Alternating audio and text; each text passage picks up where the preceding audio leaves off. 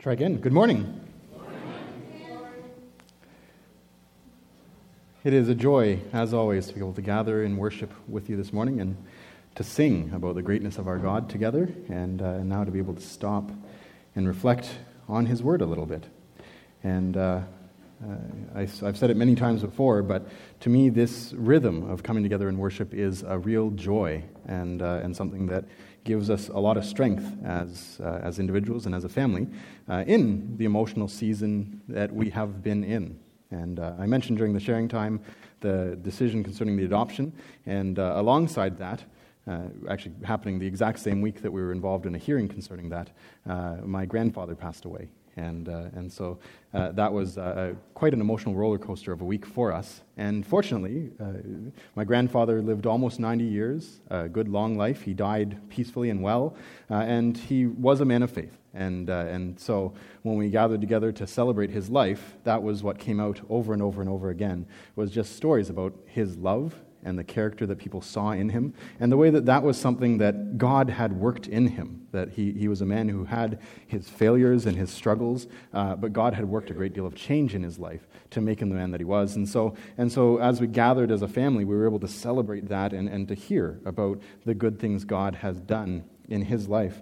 And for me, one of the joys in that was the fact that it opened up an opportunity for deeper interaction with my siblings. This is a picture of the five of us together with my mother. And my family, my nuclear family, is something that's always been very important in my journey as somebody who went through, my mom went through a divorce when we were younger, and we had to navigate the trickiness of that situation. And God always used our family as a tight-knit unit to support each other and to care for each other. And with this funeral, we had an opportunity as siblings to just spend a little bit of time together after the funeral, talking and remembering and growing together and seeing the way that God has worked in each of our lives to be able to change us and to grow us over time. And so that was a real joy for me as well. And within this joy of my family, one of the things that I often reflect on is the woman of character that God put as our mother in our lives. That I am blessed to have a mother who is strong, who is fierce, who fought to protect her family through the difficult times that we went through. She single-handedly pretty much raised us and did so while having to deal with questions like, how do I get off of welfare, and how do I make sure that I'm keeping them immersed in the faith even though their father walked away, and things like that. And so I have a great deal of respect for my mother, and often reflect on the fact that she is really a model of strength to me. And that's not to say that she's perfect. She certainly has her failures. She often puts her foot in her mouth because she speaks impulsively, and she sometimes tries too hard to fix things, and so you're trying to just share something that's on your heart, and she's trying to fix it right away, and that's the kind of woman that she is. And yet, despite that, one thing that stood out the whole time and continued to stand out in our conversations around my grandpa's passing is that my mother too is a model of what unconditional love looks like, and has really set a standard for what it looks like to care for people under your watch. And one of the things that occurs to me, and I've learned more and more as I've grown up, is that my mom, despite all of that character, has sometimes struggled with her identity as a woman. Largely because of the fact that she sometimes worries that she doesn't line up with the image of a godly woman that sometimes exists in the church and our broader culture. That she reads a number of different passages, including the one that we're looking at today, about being quiet and submissive and being a gentle spirit, and that really isn't her a lot of the time, on the surface at least, right? She is somebody who is, again, full of life, full of vigor. She's always got lots of energy. She calls herself a raging extrovert. Right, is kind of a term she uses to describe herself, and so passages like this that talk about the character that a godly woman should have sometimes have been a source of difficulty for her, and for me have been a source of great reflection. So as we dive into the book of 1 Peter and look at chapter 3, 1-7, I think it's important to note that this is something that touches on my experience, and it's something that I think touches on most of our experiences, that either we are a woman or we have important women in our lives, and the question comes up over and over and over again, what does it mean to be a woman? As well as the parallel question of what does it mean to be a man? And I think it's important for us to be able to sort through by looking at Scripture and the broader Christian tradition to say, what does it mean to be a woman or a man? And what instructions has God given us specifically around marriage and the household so that we can make sure that we are living in a way that really reflects His will for us? Now, I think it's important to note that this passage follows two other passages dealing with similar topics around authority and submission. That this is a theme that Peter has come back to a number of times thus far, and Brent already spoke to one of those elements, talking about political leadership, and Daryl talked about the other, talking about the slave-master relationship that existed in ancient times. And over all of these passages, those two and the one today, I think the theme that binds them all together, and the thing that I really want to draw out of this passage is that the biblical view of authority and submission isn't about denying anyone's strength, but rather it's a choice that we make to reflect God's character in our relationships. Let me say that again. The biblical view of authority and submission isn't about people being weak or not being strong. It's a choice we make to reflect God's character in our relationships, right? And that's really what this passage and many other passages in the Bible are driving at when they look at the way that authority and submission should take place in the variety of different areas of our life. So now let's take a look at the passage, and we'll walk through it together to see how that plays itself out in the household. Starting in verse 1 of 1 Peter 3, I have it on the screen reading from the English Standard Version. Peter writes, "Likewise, wives, be subject to your own husbands, so that even if they do not obey the word, they may be won without a word by the conduct of their wives when they see your respectful and pure conduct. Do not let your adorning be external, the braiding of hair and the putting on of gold jewelry or the clothing you wear, but let your adorning be the hidden person of the heart with the imperishable beauty of a gentle and quiet spirit, which in God's sight is very precious. For this is how the holy women who hoped in God used to adorn themselves, by submitting to their own husbands, as Sarah obeyed Abraham, calling him Lord. And you are her children, if you do good and do not fear anything that is frightening. Likewise, husbands, live with your wives in an understanding way, showing honor to the woman as the weaker vessel, since they are heirs with you of the grace of life, so that your prayers may not be hindered." Okay, having read this over, I think it's important to note that to understand this passage fully and to be able to talk about what this authority relationship looks like that Peter's touching on, we need to understand a Greek word, the word oikos. To understand the concept of oikos, which loosely translated is the word household, in the ancient Greek, we have to understand the worldview that households existed within in Jesus' time. The ancient Near East was a place that focused a lot on one particular element of the universe as kind of the core of their thinking. And that is the idea of order versus chaos.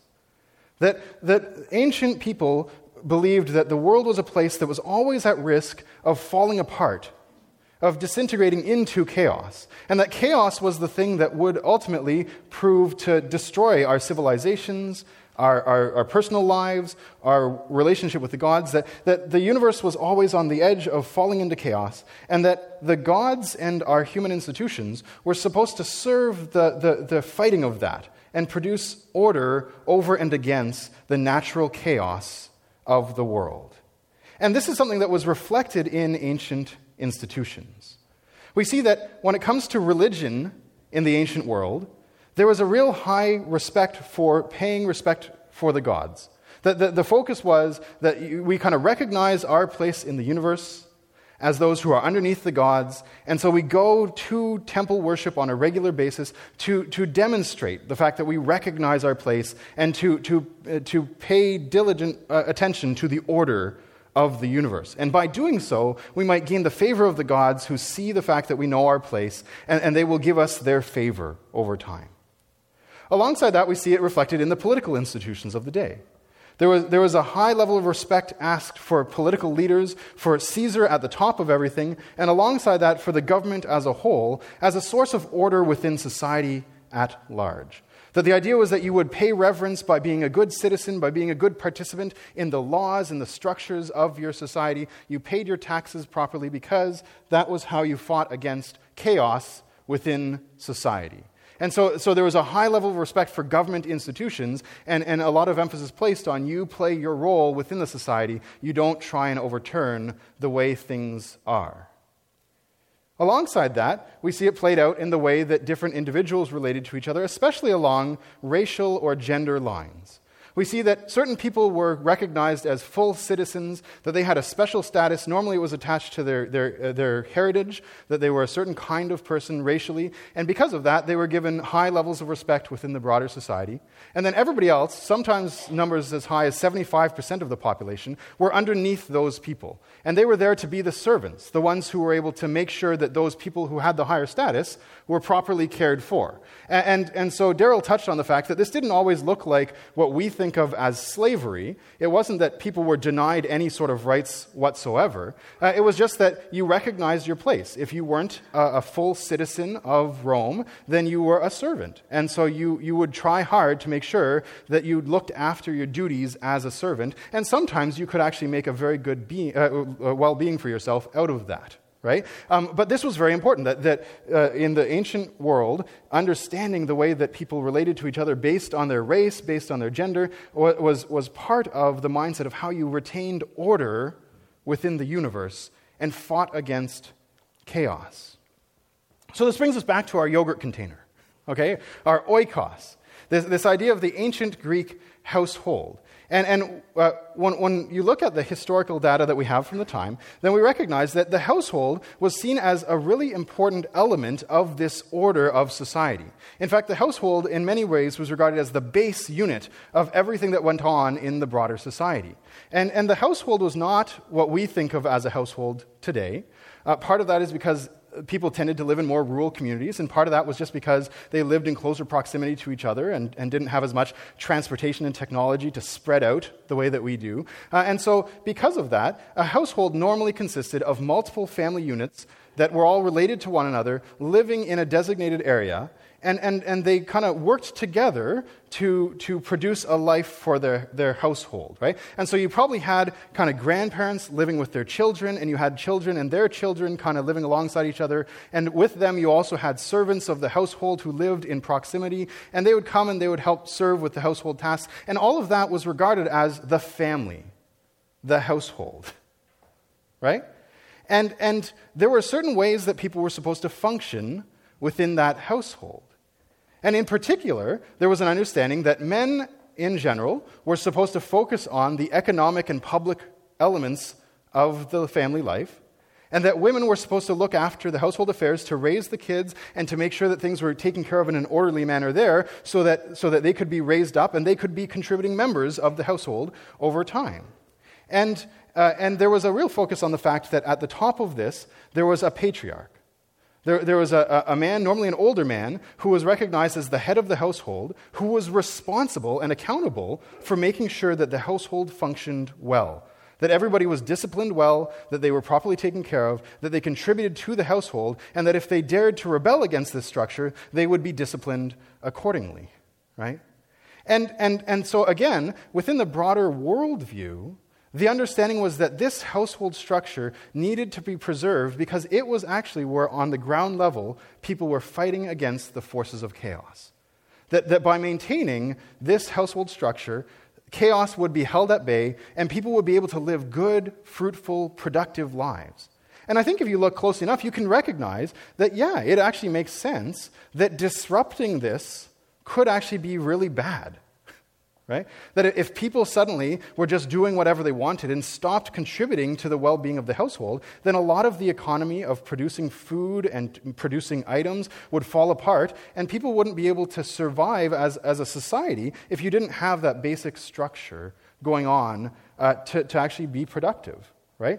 In a very real way, undermining the oikos would cause major cultural upheaval. And so ancient cultures fought to make sure that this functioned well. And in there, along comes a man whose teaching runs the risk of disrupting this. You might know him. His name is Jesus. You see, Jesus came along, and he saw that there were certain things that needed to be disrupted about the social order. And this is something that comes up throughout his teaching. He often challenges religious institutions. He often questions the absolute subservience to political institutions. And alongside that, he questioned the way that people tended to see household relationships as functioning. And in particular, he gave a much greater level of respect to women than most cultures at the time did. He actually invited them to be part of his ministry. He gave credence to them when they were doing things that were important. And alongside that, he actually would invite them to sit at his feet and enjoy his teaching and become full participants in the community of faith. And we can see that this caused tension even among Jesus' own followers. And one story that illustrates this well is the story of Mary and Martha. Right? And a lot of the time, I think Martha gets a bad rap in this story because here's Mary sitting at Jesus' feet, learning about him being a good, faithful person, and Martha's getting angry at her because, what are you doing? You're supposed to be helping me look after all of the household tasks right now. But I think we have to recognize, for Martha, this was actually a fundamental part of how human beings were supposed to relate. The men are here, they're sitting in the living room, they're focusing on public teachings and learnings and getting ready to go out into the world and to represent their faith, and the women are supposed to be looking after them by looking after the household duties, and you're actually disrupting the order of things right now, Mary. Why are you sitting out here and sitting with the men learning instead of helping me with the household task and doing what we're supposed to do, right? And Jesus' response probably surprised people when he said, no, she's actually chosen the better thing. In this case, it's better for her to go against her cultural roles in order to learn and to grow in her faith and to be a contributing member of the faith community, right? And it's because of teachings like that that Jesus' earliest followers began to really reflect that in the way that they built their faith communities. That women were paid a lot of respect in the earliest teachings of the church, to the point that they were recognized as the first witnesses to Jesus' resurrection. And alongside that, they were given opportunities to come to join in on the worship in situations that men normally would have only been permitted to do. And they were allowed to learn about the things that men were learning about.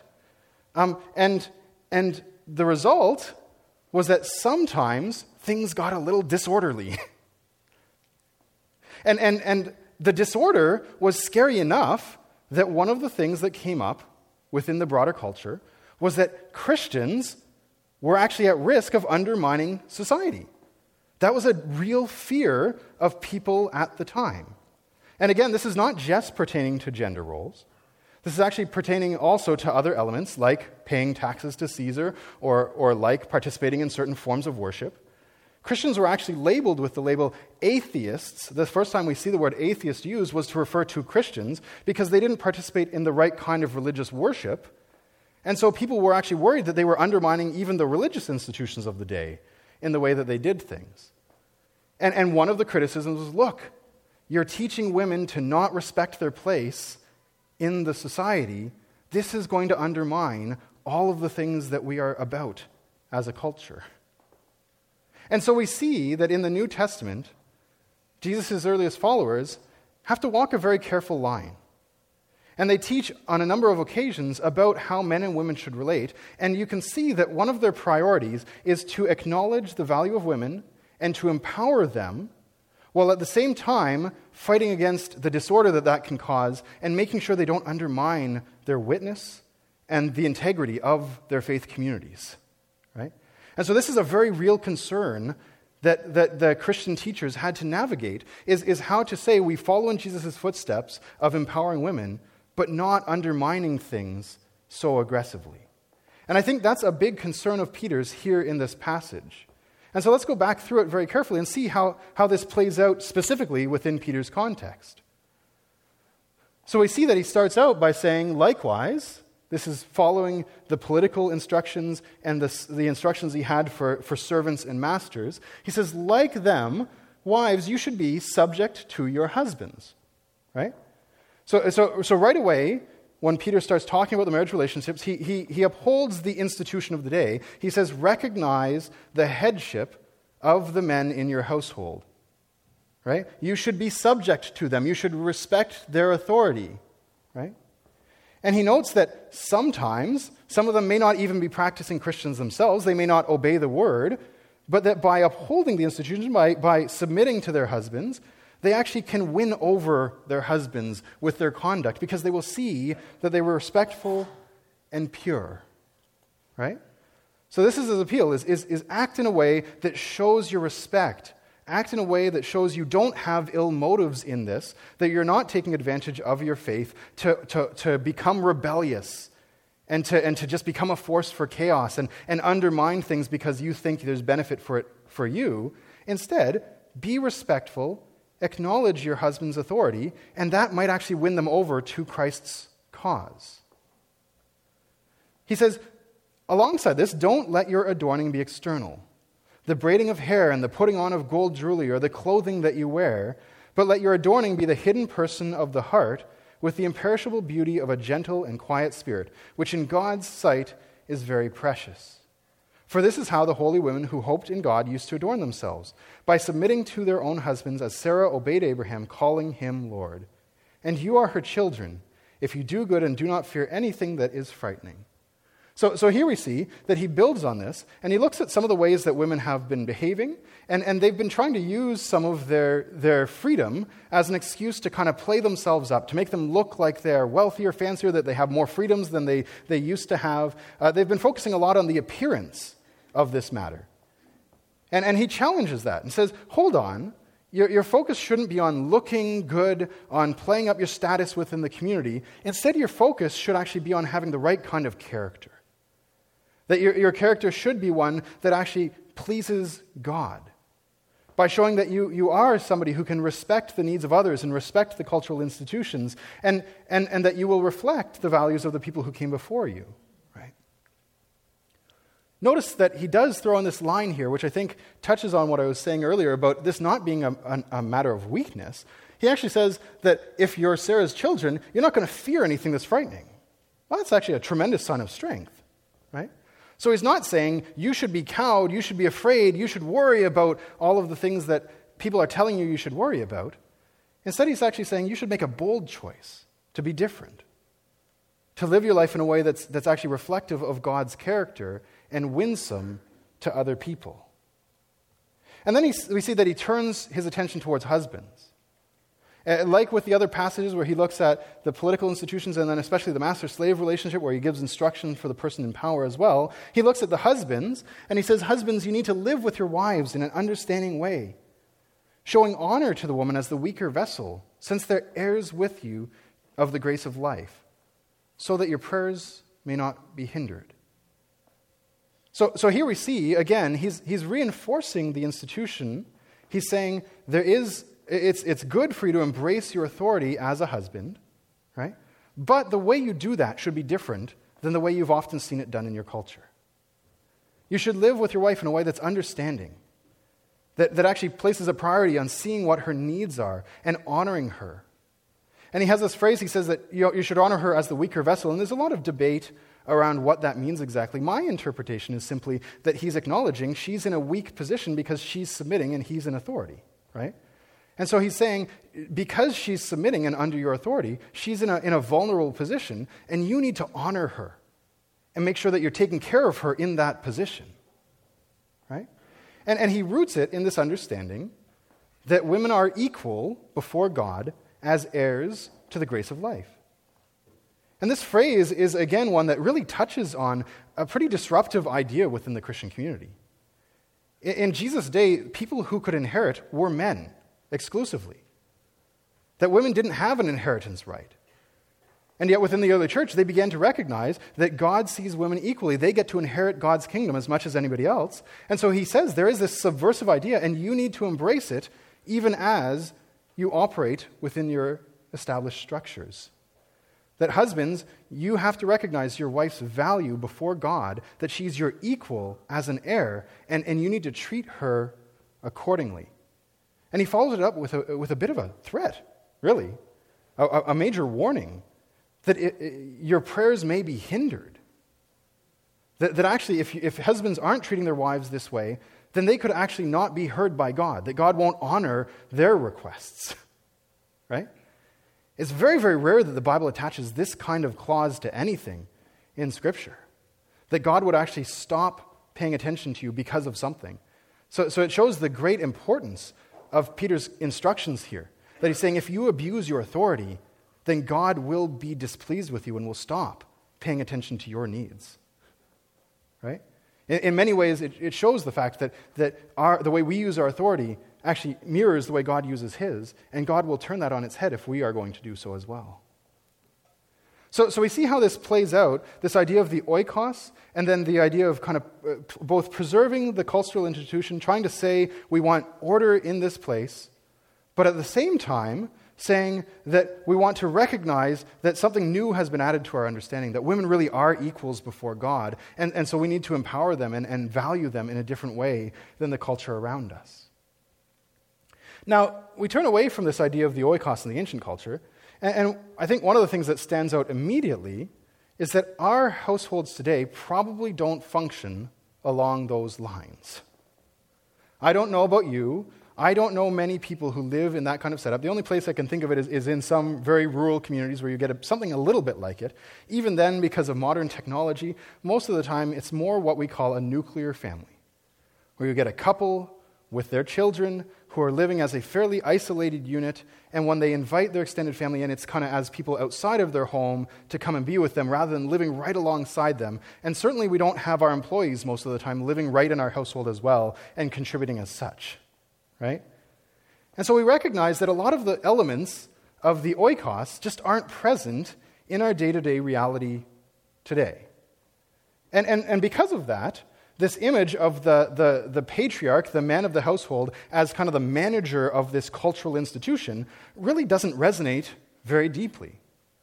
Our culture's tendency is to view marriage less like a managerial relationship and more like a partnership between two equals who have a very limited set of responsibilities on their plates, right? And so something that immediately comes up is, well, okay, so how do we take what Peter is saying and other New Testament authors are saying in the day and apply it in this very different cultural context? And this is a big debate. This is a debate that touches on probably a half dozen different fairly large passages. It's something that really touches on not just the direct instructions of Scripture, but also the overarching narrative of Scripture. And I think you could probably go to a whole series of university lectures on this very topic before you really understood it fully. And so I don't feel like I can dive fully into that here today. And I also don't think I can really speak for our church as a whole in this regard, because I think even on our elders team, there's a diversity of views about this, right? Certainly within broader Christianity, there's a diversity of views on how exactly we apply this in our current context. Broadly speaking, there's really two main views. The first is that the headship of men is actually part of God's design and needs to be reflected in our current household structures. Right? So that there is an inherent authority relationship where men are supposed to be leaders, women are supposed to be helpers, and because of that, we should reflect that even in this more nuclear family style of structure. Alongside that, there's another view that, no, the idea that this is more of a partnership, that individuals can kind of share leadership and that they can work together according to their individual strengths and gifts and handle their much more limited sense of responsibilities in that way, that people say that's actually okay. The partnership model is okay. It's not undermining God's will for us, but that institution, the way that it functions today, needs to be redeemed to reflect Christ's character too. The same way that Peter was taking his cultural institution and trying to redeem it, we need to take our cultural institutions and try and redeem them, right? And so I think these are the two main views, and I encourage you, if you are interested in this, go research it out, see which of them seems to stand the test to you, right? I will admit that Shoshana and I in our relationship, we tend towards the second.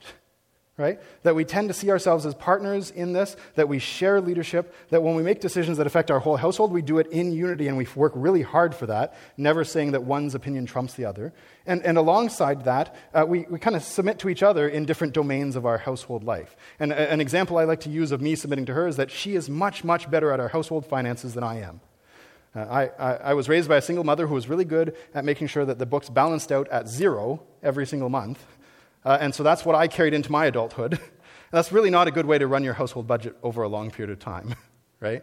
And so I'm happy to say, Shoshana, you go ahead. You tell me what I should do when it comes to our finances, right? So that's how we apply it in our house, is that we submit to each other in different areas, just like she is willing to submit to me in career decisions or things that, how we handle the spiritual routines of our household and things like that. So we tend towards the partnership model, right? But again, I think both of these views are rooted in Scripture and are things that can be good and godly when they're played out well. And so I don't want to try and settle the debate here today. Again, I encourage you to research it out. What I want to do is pull out certain principles from Peter's writing here that I think can apply in either of those views.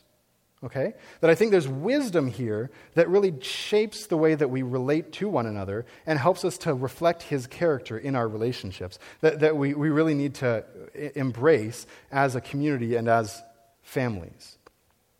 So the first of these is this idea of leadership and submission being modeled after Christ and the church. And then this is something that comes up in a number of different passages as well. Perhaps the one that captures it best is Ephesians 5, where Paul actually uses this exact image. That husbands are like Jesus, wives are like the church, and they should live in relationship with each other in a way that reflects Christ's love for his people and the church's willing submission and respect for Christ. Right? And I think that this changes the way that authority works anywhere that we apply it. That if we really recognize that wherever leadership occurs, it needs to be Christ-like leadership. That it needs to be attentive to the needs of the person under the leadership. That it needs to put their needs first in a sacrificial way. That it needs to pay a lot of high-level respect and empowerment towards the individuals who are under leadership, the way that Christ empowers those under his leadership. That denies us any opportunity to lord our authority over other people. Right? And vice versa, if we recognize that when we are under leadership, we should submit to that leader as we do to God, trusting that they're looking out for our best interests, looking for them to actually take care of us well, and seeking opportunities to show our humility in everything that we do, right? That is a good and a beautiful thing. And I think that this is countercultural today. Regardless of how you view the theological element of how husbands and wives relate, I don't think this idea of leadership and submission is very common in our culture. I think we still lean towards people using their authority to benefit themselves. Right? That we love the philanthropist playboy who, gives away a portion of his money, but just loves to play it up and enjoy all of the luxuries of being the powerful, the successful person. Right? That's our image of what it looks like to have power. And alongside that, I think we don't really like the idea of submission to authority at all. That we tend to say individuals should reject anything that would hinder their own free will and their own opportunity to choose what's best for them. The idea that somebody else might actually know what's best for me is really quite countercultural. Right? And so the idea that when we are under somebody else's leadership, including in the household, we would actually take a stance of real trust. That we would say, I trust you enough to let you decide things for me. That's really countercultural, right?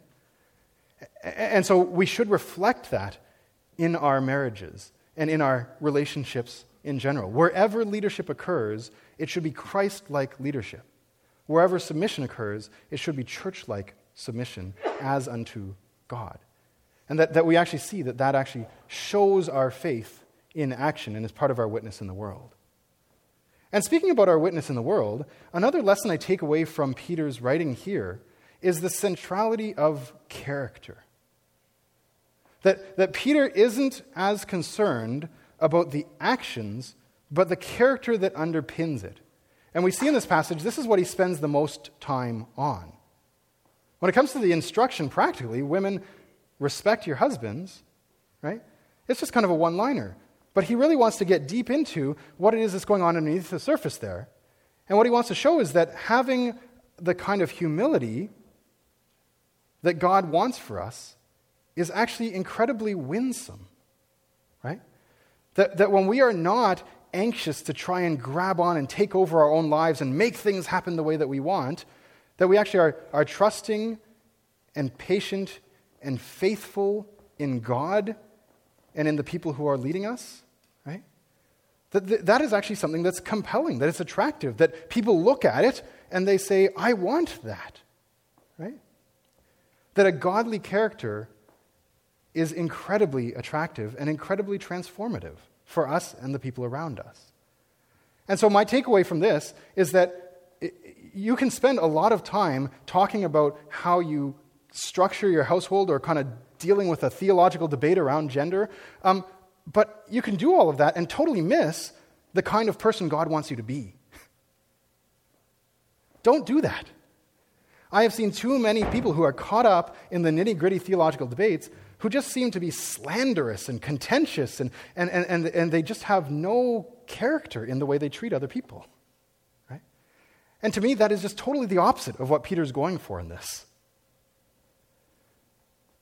A simple way to go about this is look at the fruit of the Spirit listed in the book of Galatians and compare yourself to that. That's what God wants for you, is to be that kind of person who is loving, who is gentle, who is kind, who's faithful, who's steadfast, who's self-controlled, right? This is the character that God wants for us.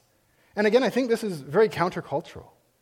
We often focus so much in our culture on just trying to get what we want. We never slow down and reflect on, who am I? Who does God want me to be? How can I change in my inner life? That is God's deepest desire for all of us, and that it plays itself out in the household as well. And part of the reason I think this is important is because Peter does give something very practical here. And that is, if your spouse or somebody else that you're in close relationship with is not a godly person, the path that God has for winning them over is not to cajole them, not to try and beat them into doing things the way that you think they should. It's not to try to gain some sort of power or authority over them. It's to simply reflect his character and let that speak to them. And that's something I have tried to follow in my own life, and I've seen the fruit of it over time. That with the people I wish were following God better, learning to just let my character speak for itself, that's the thing I have seen have the greatest impact over time. And so if you're in that type of situation, know your character is the most important thing as you go through that journey. Alongside that, I do think it's really important to recognize that what Peter is doing here is something we still need to be able to do. Now, this is going back a step from the direct kind of instructions of the passage, and going back to this idea of the oikos and all of that stuff I had about the cultural institutions, right? Whether or not you think we need to take the direct headship model and apply it in our context, one way or the other, we see that what Peter and the early church writers are interested in doing is making sure that their witness is intact in the broader community. That not only does our individual character transform other people, but our character as a community is a major part of our witness within the world. And so we need to actually be paying attention to the concerns that are being expressed about the church. Now this is a tricky line to walk, because certainly there are a lot of false accusations that come up against Christians. There's no denying that. And that was true in Peter's day as much as our own, right? That we see that many slanderous things have been said about Christians throughout history, that you just need to say that's fundamentally not true. But sometimes there are criticisms that do ring true, and we need to be able to take that and be very careful about responding to it in a godly, cautious, but serious way. And when I look at the culture around us today, and I think about the comments that come up about the church, I don't actually see a lot of people saying, "Oh, those disorderly Christians. How dare they disrupt all of our cultural institutions? Christians are such an agent of chaos in our culture." Have you ever heard that? I haven't. Right? Maybe once in a while, but very seldom is that the primary criticism. In fact, the criticism I hear the most often, and maybe this is partly because I work closely with university students and First Nations people, so I have kind of an inherent bias. I hear certain messages more than other people might. But I think when I even look at just the broader media portrayal of Christianity, the criticism that comes up most often is not that we disrupt order, but that we're so concerned about our order and way of doing things that we actually hurt people. That the way we insist on certain kinds of relationship between men and women, or between the church and disenfranchised people, the kind of politicians that we tend to support often lead people to become damaged. That they either get hurt personally because of comments that are made that attack their person, or they get hurt institutionally because there isn't the kind of justice that we need to be pursuing in our broader culture, and Christians support the old way of doing things. Now, I want to be careful. I'm not saying that all of those criticisms are right or true. In fact, just the opposite. My experience within the church is that people really do have a heart for serving those who are suffering. And we do it in a lot of little, often unseen ways where we give towards causes and we help people out in practical ways. And so I love that I'm part of a church community that is very much a generous, giving community. Nonetheless, I think if we're going to pay attention to any criticism in our culture and really reflect on what are we communicating, it's that message that sometimes we value submission and order to the extent that we actually hurt people. And I think if you look at Jesus' teaching and the teaching throughout Scripture, that's not acceptable. That he really cares about those who are suffering under injustice being lifted out of that situation. Right? And so as odd as it seems, I think sometimes the right application of what Peter is doing in this part of his book is actually to disrupt some of our cultural institutions. Right? And again, that's a complicated thing. We can go really deep into that. But the idea is that sometimes we might need to just look and say, this isn't right, and I'm going to challenge it. Because we're paying attention to what often is said about the church in our context and making sure we're trying to preserve our witness to the people around us who care greatly about making sure we are serving justice. Right? So if I go back to where I started, which is looking at my mom and her strength and energy, and kind of saying, what does she take away from a passage like this? Well, what I would say is, first and foremost, if you have leadership gifts and you're given the opportunity to lead, then lead in a Christ-like way. And vice versa, when you know that somebody's better able to lead in this context or has been given authority, then really truly learn to submit to them. Right? And for my mom, probably that second part is harder. But it's an important part of it, is that by submitting to other people's leadership, we actually reflect the character that God has for us and what Christ himself did in submitting to his Father. So wherever you lead in a Christ-like manner. Wherever you submit, do so as to Christ. Also, let your character speak for itself. Instead of worrying about always fixing things, just be the kind of person that people look at and say, I want to be like that. There's something compelling, there's something good about that. And that can be the primary source of change, especially in situations where you're under somebody else's authority. And finally, I would say to my mom, well done for using your strength to fight for your children. It is not wrong to say, I want to fight to correct something that's wrong in the world. In fact, in many ways, I think that is lining up with God's character. So well done for using your strength to fight for those under your care. That, too, is part of this passage's application. Now, again, we're wrapping up kind of a broader mini-series within the book of 1 Peter here. And so I come back to the overall thesis. I think the biblical view of authority and submission isn't about denying anyone's strength. Male, female, black, white, anything in between. There's nothing about your race, nothing about your gender, nothing about your sexuality that determines whether you are a strong person or not, and we don't want to echo that message that often has been there. We don't deny people's strength, but instead, the biblical invitation is that we make a choice to reflect God's character in our relationships, and part of that is how we lead and submit to one another. Let's pray. Heavenly Father, thank you for your perfect fatherly love, for the initiative you take in our life to lead us into something better. You know better than us what is good for us, and we thank you for that and ask that you would help us to reflect that in the way we lead one another and in the way that we submit to one another. Father, make us more like you as individuals and as a community, and let that bring about a transforming effect in our lives and the lives of those around us. In Jesus' name, amen.